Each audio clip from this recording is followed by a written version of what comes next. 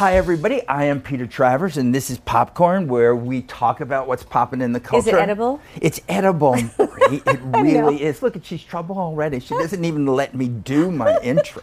Wow. Anyway, as you can see, my guest today is Marie Osmond. So cute. Who does everything. I can't even say it. I mean, singer, actress, author, philanthropist. You're so sweet. No, you do everything there is. And now you've decided that that's not enough and that you will go on to The Talk as a permanent co-host of that show, which is what, 5 days a week? It is. Yeah, so I mean, what? What? What makes you? What? What makes you want to work? What is it that drives you? I want to get to the bottom of this. The bottom of What it? drives Maria Osmond? You know, honestly, I never thought I would be working my entire life. And yet you I have not ever taken a year off. It's insane. I started at 3 on the Andy Williams Show, and did the Donnie Marie shows, and I recorded on my own Paper Roses and had hits with Donnie, and then we did the Donnie Marie show. But and it just it's all, yes, well, I'll save that for later. But I don't know. I think there were a lot of things that went into play. I was planning on being retired in my 20s and being married and having family and. Well, you did all that. Well, yeah, but I mean, we lost everything financially, so I spent quite a few years. My dad would never let us take out bankruptcy. There were some people that some of my family members got involved, and they took advantage. And we were on a world tour, and so the whole point is. It seems like God never wanted me to stop. And then work became my safe place. And I was the only provider in my last marriage. So, when you have 7 children, 8 children, it is what it is, They need shoes. Yeah, they do. They need college education. Yes. And the world is so expensive. And so I just started to work. And I think the thing that I was talking to Olivia about it just the other day. We were like, there's just a few of us females who have been able to transition. And honestly, I just feel like it's God being good, because I know so many talented people. And I've just been blessed, honestly. I really feel like I'm a very blessed person. And I don't know, there's something about you that's as close to sunshine as we can get on this. Is that I don't good? know whether it's a good thing. It's awfully hot there. It is. But I can tell it's your natural timidity that must make so difficult for you to talk to people. I used to be a very shy person. Really? See, I can't really buy. No, seriously, I would hide behind my mom. And life just kind of puts you out there. And I think through all of those insecurities, and you learn lessons along the way. And the things that are difficult make you stronger if you let them, instead of letting them beat you down. And so you just kind of, you keep growing and learning and growing and learning and challenging yourself. I'm not afraid to work. I'm not afraid to try something new. I'm not afraid to fail. Well, but to grow up with 110 brothers. I know, seriously, state of Utah. The only girl, Yeah. That had to be something, didn't it?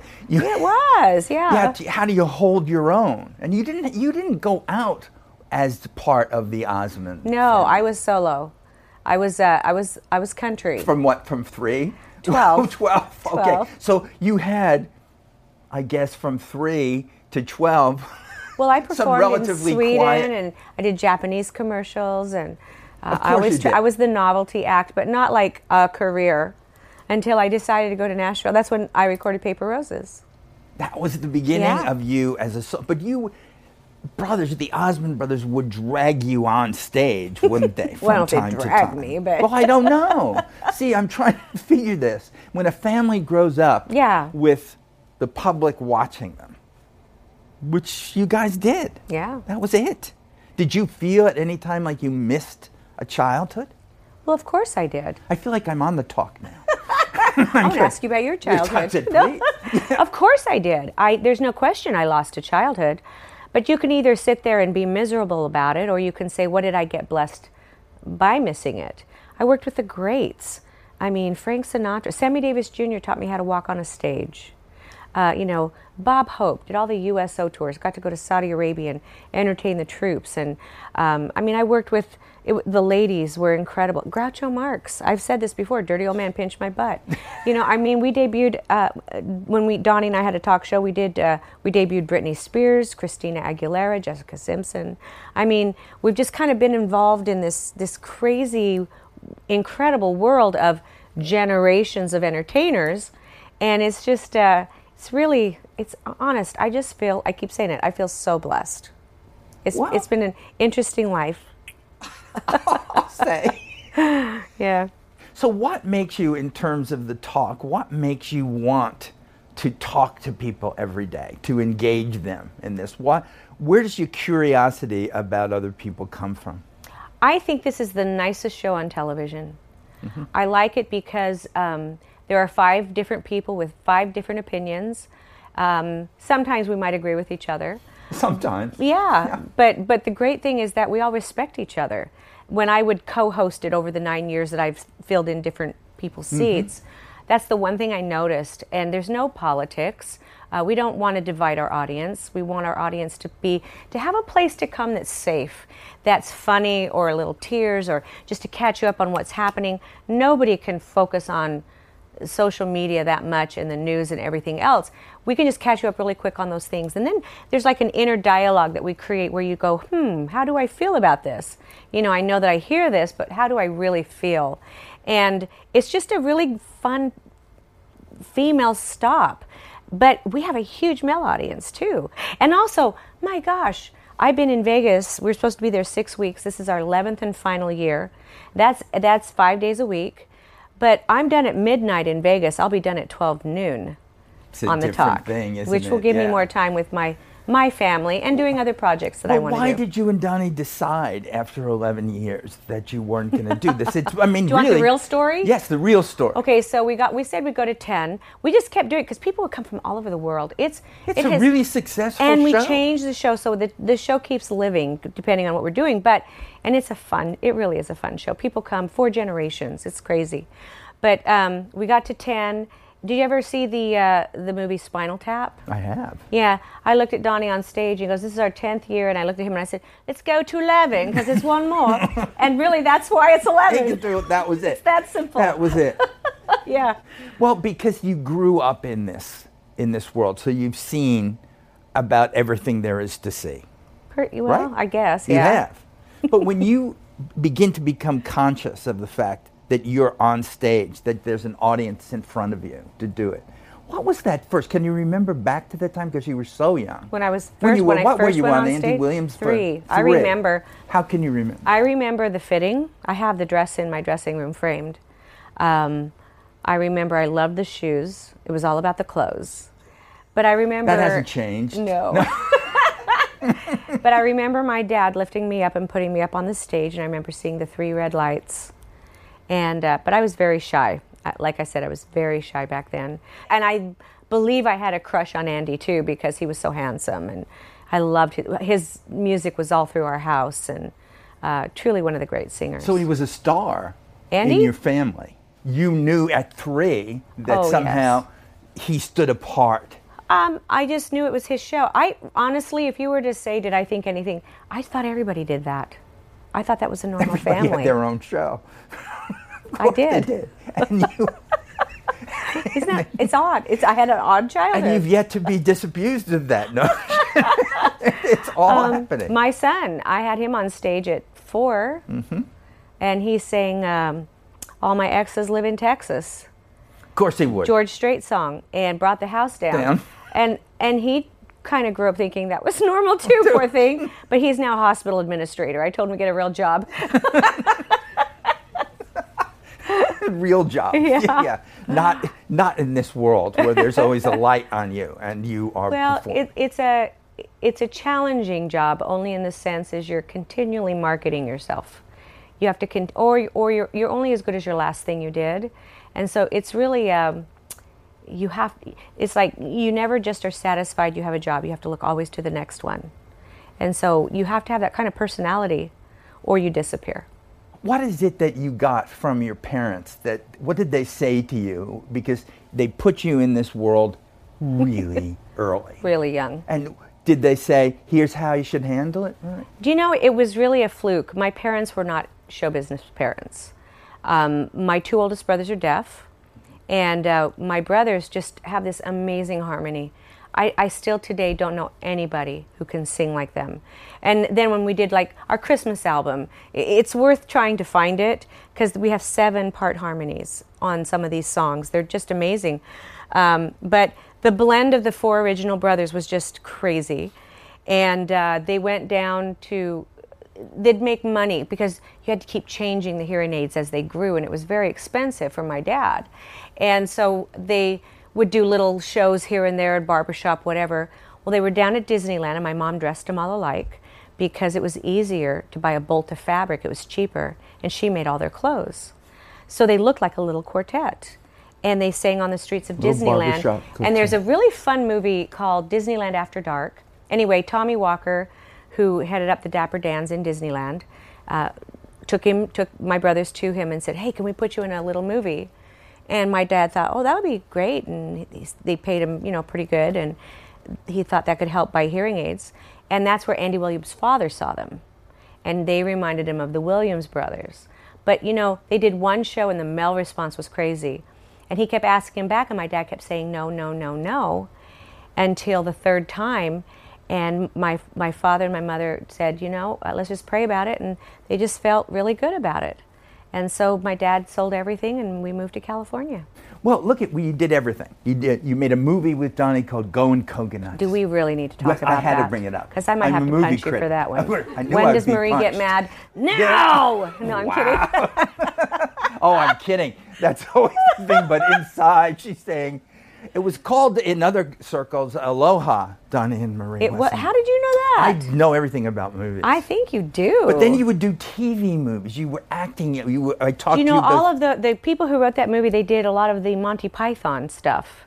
And it was kind of before Monty Python got popular here. Mm-hmm. So it was a little corny, shticky.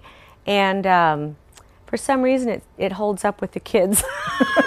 Every generation. No, we'll never go away. Do you force your children to watch They have never seen it. No, never. You need to really see this. I don't think so. So what is it of all these things that you're enjoying the most?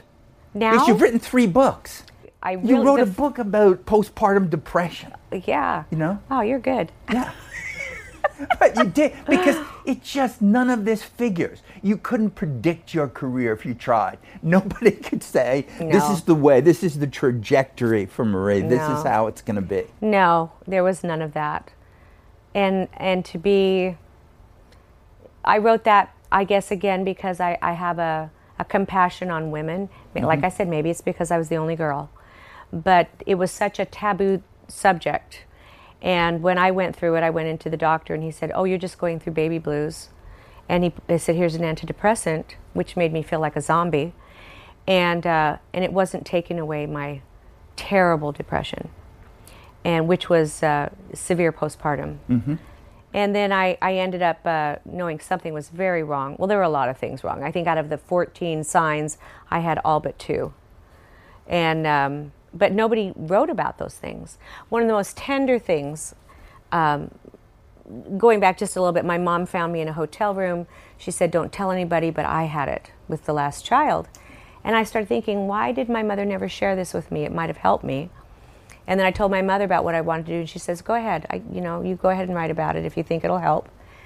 But when we did the book signing, and I was actually here in New York City, and we would shut the stores down, because people would line up to have that book signed. It was just never talked about. And a lady came to me with her husband, and she had tears in her eyes. She goes, thank you so much for writing this book. I said, well, you're so sweet. She goes, no, I wish you would have done it a year ago. Our daughter might still be here. And it's such a... Depression is depression is depression. I don't care if it's postpartum or whatever causes it. It feels the same. And I was always a very positive person. But all of the skeletons came back from the closet after my one child. And I can tell you right now that if people say snap out of it, or if they say, oh, come on, you're faking, you do not understand depression. It is a horrible, horrible thing. I literally couldn't get out of bed. I would get up, wash my face, walk into my closet to put some clothes on. I had no idea what to do, and I went back to bed. Me, crazy me. I couldn't make one decision. It was nuts.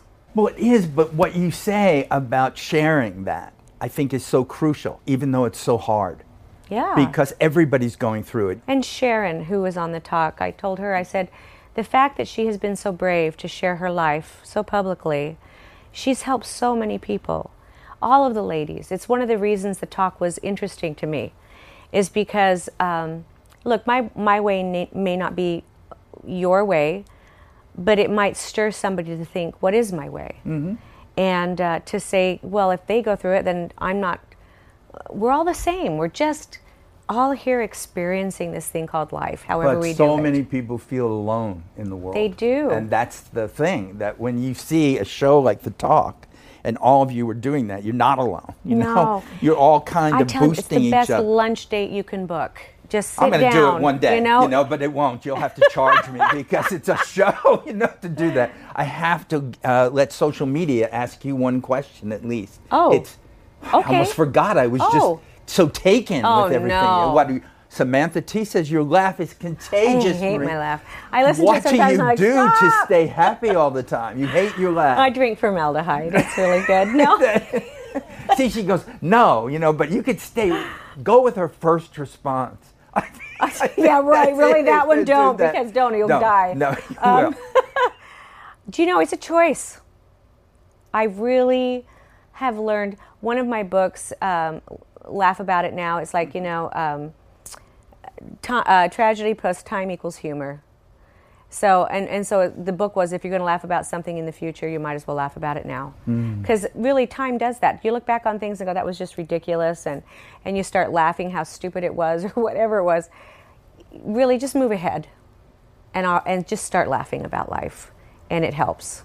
It's really not that serious. Even when you think it's the worst it can possibly be, you can laugh. You'll laugh about it. You can laugh if you can finally get that going. Give yourself a break. I would think be human. Music might be a part of it too, isn't it? It's been a part of your life for so long. Oh, I didn't have music. Do you sing to your kids? Oh, when they were little. Not anymore. Now they say no, don't do it. No, they do. I'm their mom. I'm just their mom. I don't even have awards in my house or anything. I don't want my grandchildren to know me that way. I just want them to know me as Grandma, you know? That's Grandma doing that. Well, I'm going to ask you, Grandma, that this show always ends in song, no matter who's on. Oh, really? Just a big piece of something that's there. Is this going to be the first time it's not? No, it's not. It's not. Wow. Did you see his face? I did. What makes you what mad? What an unprovoked personal what attack makes you when mad? People won't sing from it. I just get really grumpy when that happens. I don't want you to see it. Okay. I just look at it. See, look at that. It's like a little boy. Kidding. I don't want you to see it. You must do it. I've sometimes had to beg, but you know, people always do it. Okay. Let's do. First time I saw you on stage, it was in The Sound of Music. Okay. It was a long time ago. On a hill was a lonely goatherd. Lay, lay. I had learned to yodel for that. You did it. Does that pacify? No, it needs just a little bit more. That's when I learned to sing legit soprano. No. Or I could sing Paper Roses. Or I could sing I'm a little bit country. And a little bit rock and roll. We did it.